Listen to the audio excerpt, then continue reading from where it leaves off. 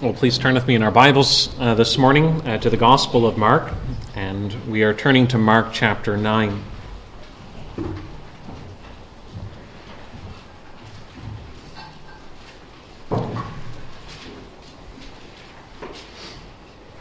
Mark chapter 9 on page 844, and we'll be beginning at verse 2 and reading down to verse 13.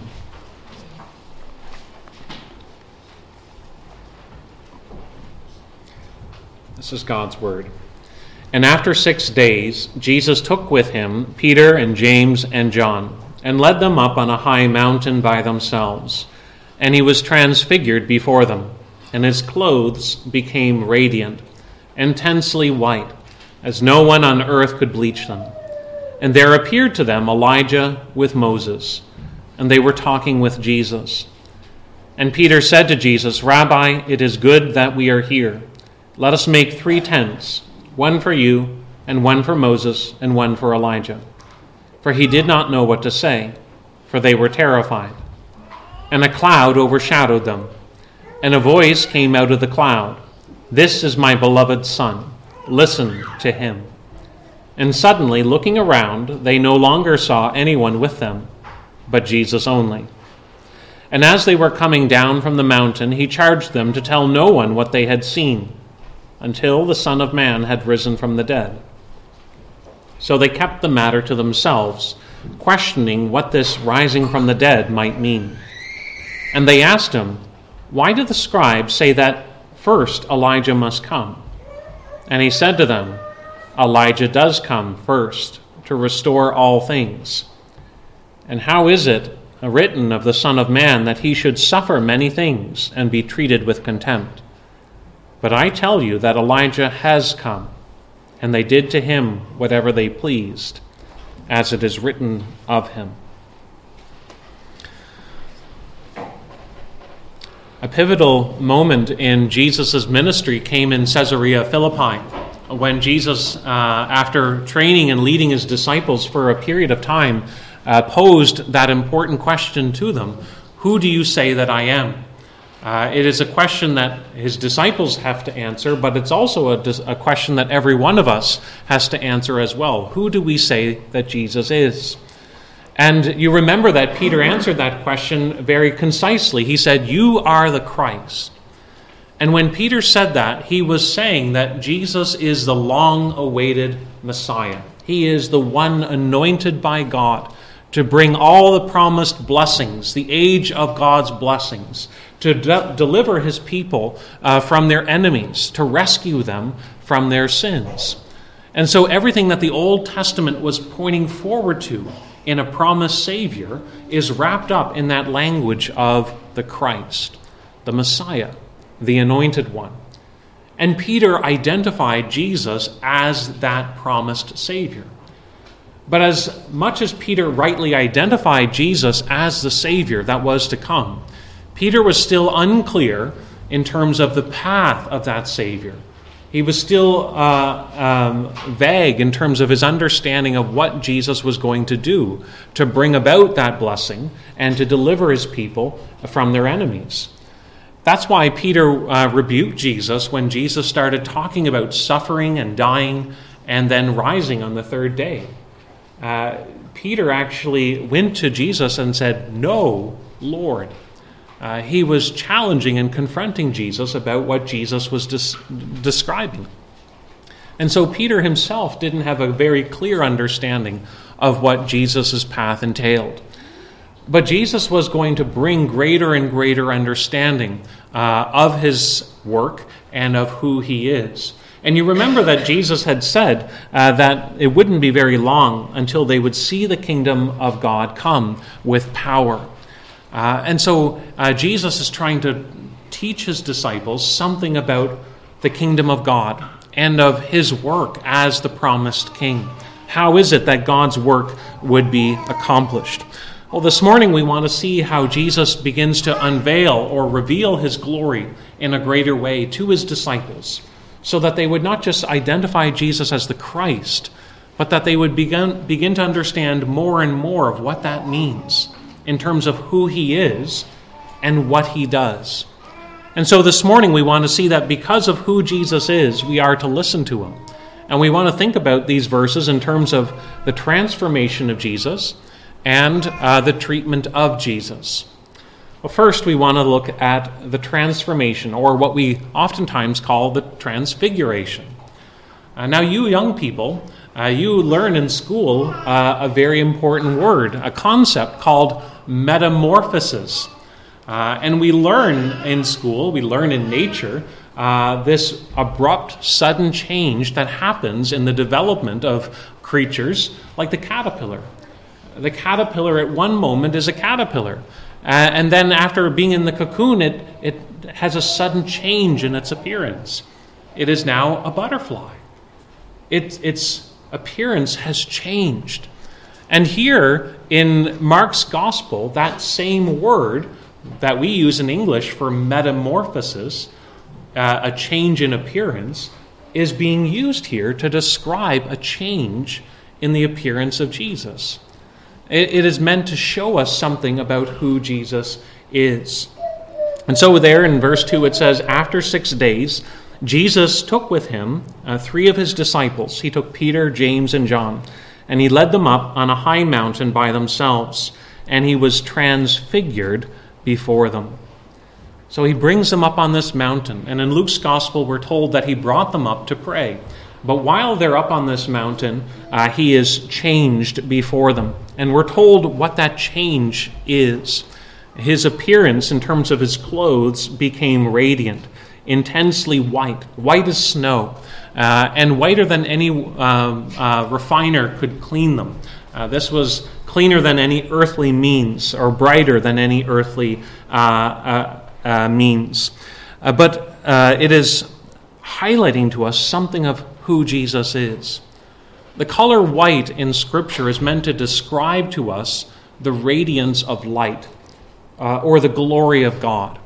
That's what we were highlighting in singing Psalm 104. As it tries to capture the greatness of God, the psalmist says, "O Lord my God, you are very great. You are clothed with majesty and splendor, covering yourself with light as with a garment." And so here in this encounter with Jesus on the mountain, Jesus' appearance becomes like light. His clothes are as bright as lightness itself, beyond anything that could be compared with it. And it's not just a fancy trick that is happening here. It is meant to reveal something about Jesus. It's a pulling back of the curtains and showing us something of who Jesus is. Now, you may remember in the Old Testament scriptures an encounter that Moses himself had. You may remember that in the Old Testament, Moses went up on the mountain to meet with God. And he came down from that mountain with the stone tablets, with God's commandments written on those tablets. And you may remember that when Moses came down from the mountain, that his face shone. But you'll know that in the Old Testament, it's very careful to highlight that Moses' face shone, not because of anything in Moses, but because it says, because he was talking with God. He had met with God, and that communion with God had left a reflective effect on Moses. His face shone. And so there was a temporary or a fading glory that Moses had when he came down from the glory. It was communicating what had happened there on the mountain, that Moses came down with God's word, that the authority that Moses was giving in the law was something that derived from his encounter with the living God. But some people might look at this event that Jesus has here with his disciples and wonder, well, is it not just the same thing? Maybe Jesus was up on the mountain meeting with God, and likewise, he is simply reflecting the glory of that intimacy with his God. But you'll notice that that doesn't make sense of the thrust of the passage. Because whereas in Deuteronomy, or whereas in Moses' experience, it was the fact that he was encountering God and God's revelation. The attention was being directed at God who had met with Moses. Here, the attention, the focus, is on Jesus himself. And secondly, it doesn't make sense in terms of the thrust of what the apostles themselves testify. Because these same apostles, Peter and John, will later say things like, "We have seen his glory, glory of the only begotten of the Father, full of grace and truth." John didn't think this was simply a reflection of Jesus being close with God the Father. John was saying, we saw something of Jesus in terms of his identity. That's what Peter himself would say. We are witnesses of his majesty. And the writer of Hebrews would say something very similar. He would say he is the radiance of the glory of God, the exact imprint of his nature. What is happening here on this mountain is not simply Jesus being close with the Father, but rather what is happening here on the mountain is the curtains being pulled back, and we're beginning to see something of who this Christ is. That he is fully man, yes, but more than that, he is the glory, the radiance of the glory of God. And that is being communicated with that visual of light. Just as God is a God who is great in his splendor and majesty, who has wrapped himself in light as with a garment, Jesus shows us who he is by having his clothes become white, identifying himself as the God who is. And that is key for understanding something of the identity of Jesus. He's revealing to us then the brightness of the glory of God in himself. But we're told that when this is happening, that Elijah and Moses also appear. Elijah and Moses were some of the prophets of the Old Covenant period. They were important in the Old Testament because they pointed forward to the age to come. They did that in different ways, but they were pointing forward to the Christ. They were pointing forward to the Messiah. Moses, as we read there in Deuteronomy 18, spoke about a latter-day prophet. There would come another Moses, another prophet, and he would speak God's word. And it says that people will be held accountable for what they do with that prophet's testimony.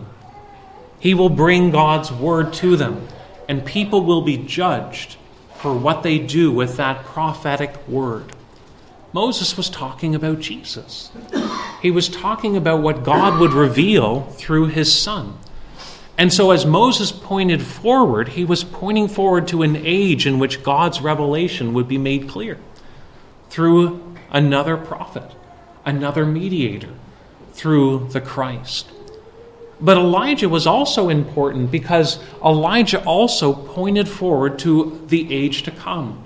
At the end of Malachi's prophecy, Malachi speaks about, before the day of the Lord comes, Elijah will come.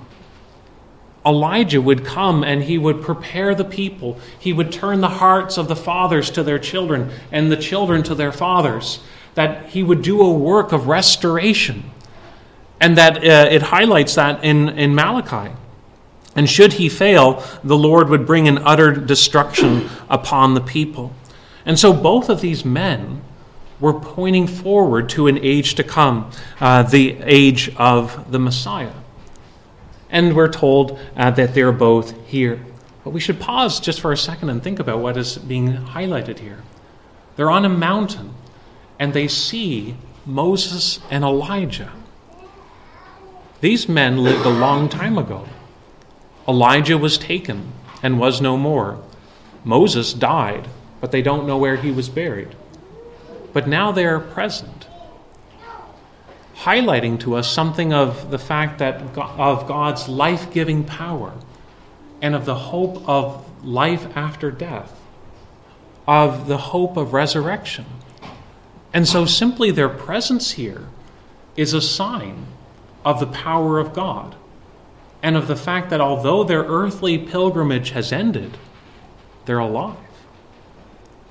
They live in the Spirit.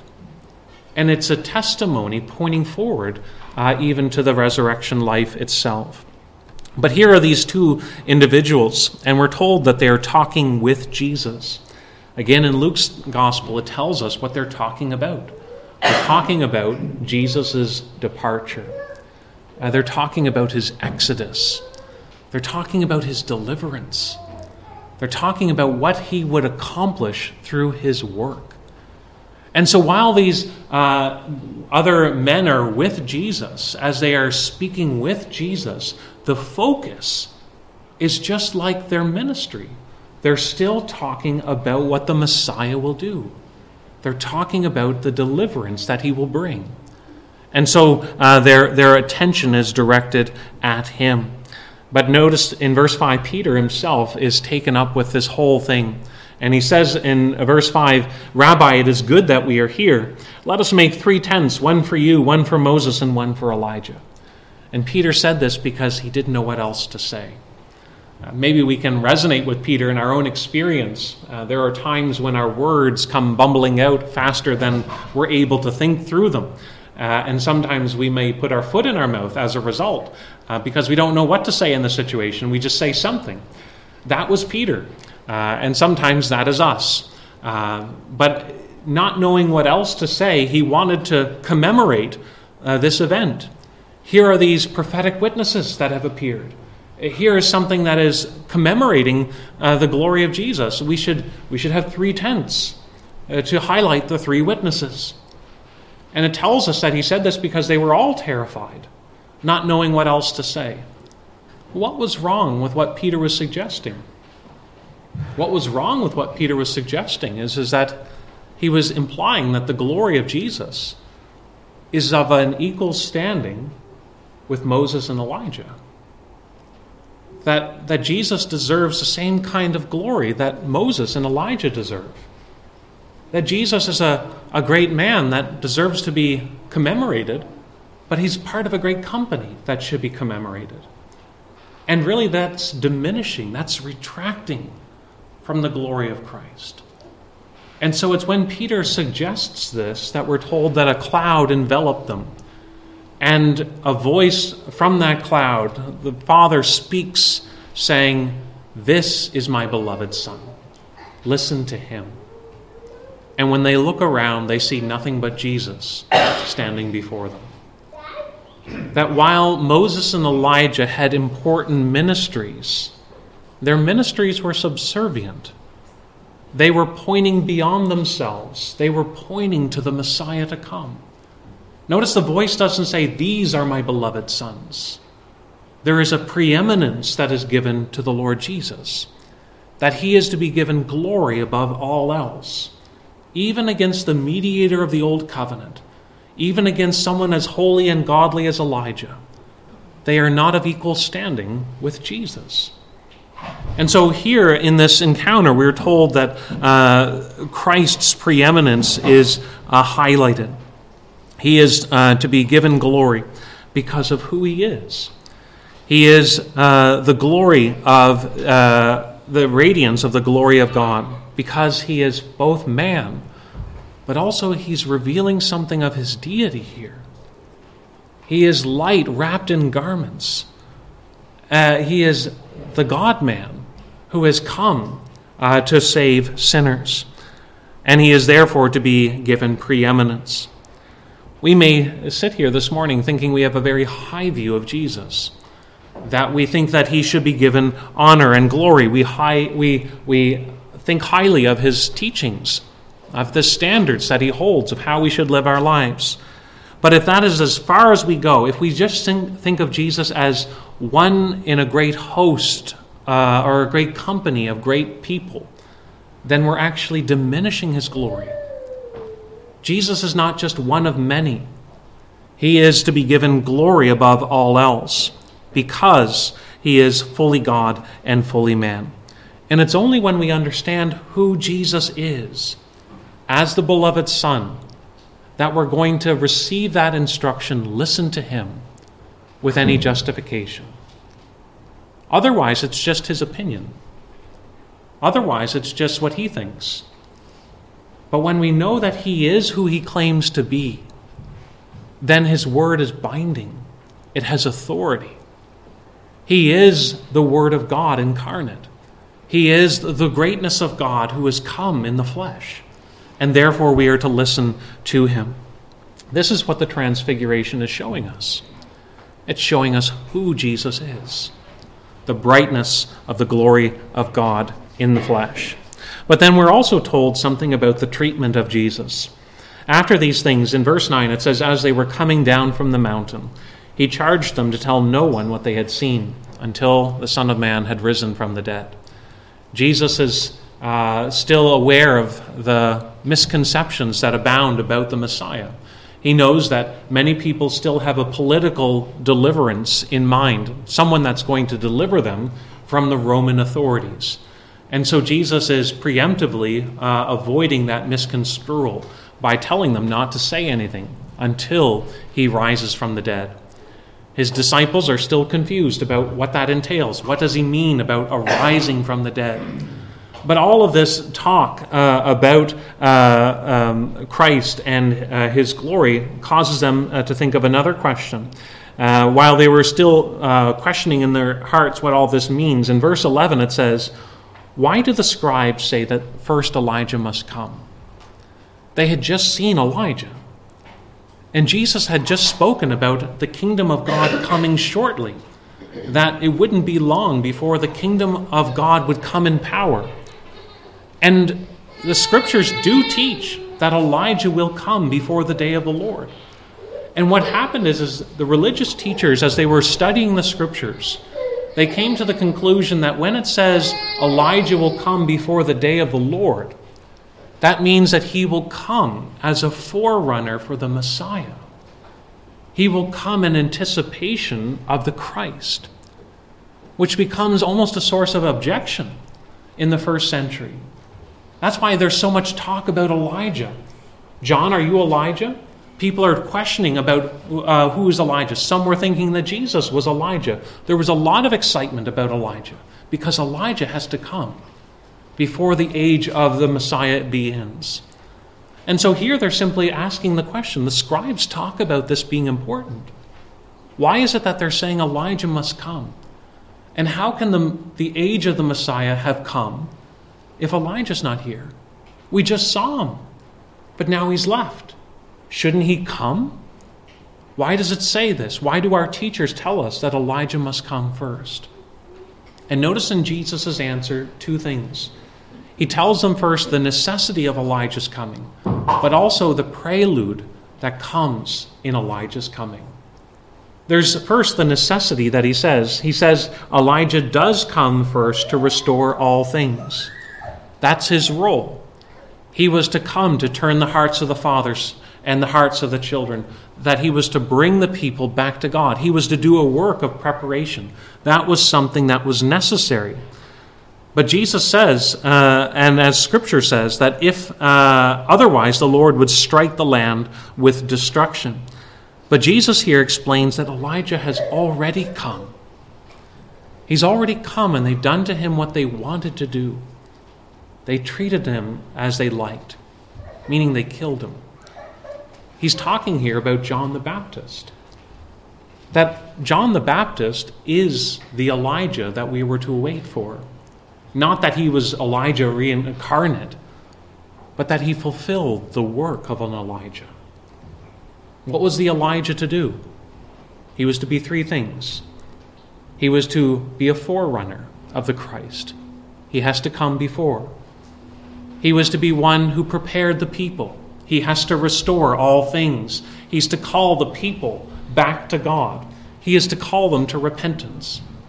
And then he is to consecrate the Christ. He is to anticipate the Savior that is to come, the Messiah, by setting him apart. That's what John the Baptist does. He comes before Jesus. He calls the people to repentance because the day of the Lord is coming. And he consecrates the Christ at the Jordan River when he baptizes him to begin his public ministry. John the Baptist is fulfilling the work of an Elijah as he brings attention to the work of God. He anticipates, he fulfills the work of an Elijah as well, because like Elijah of old, John the Baptist contended with the royal courts, didn't he?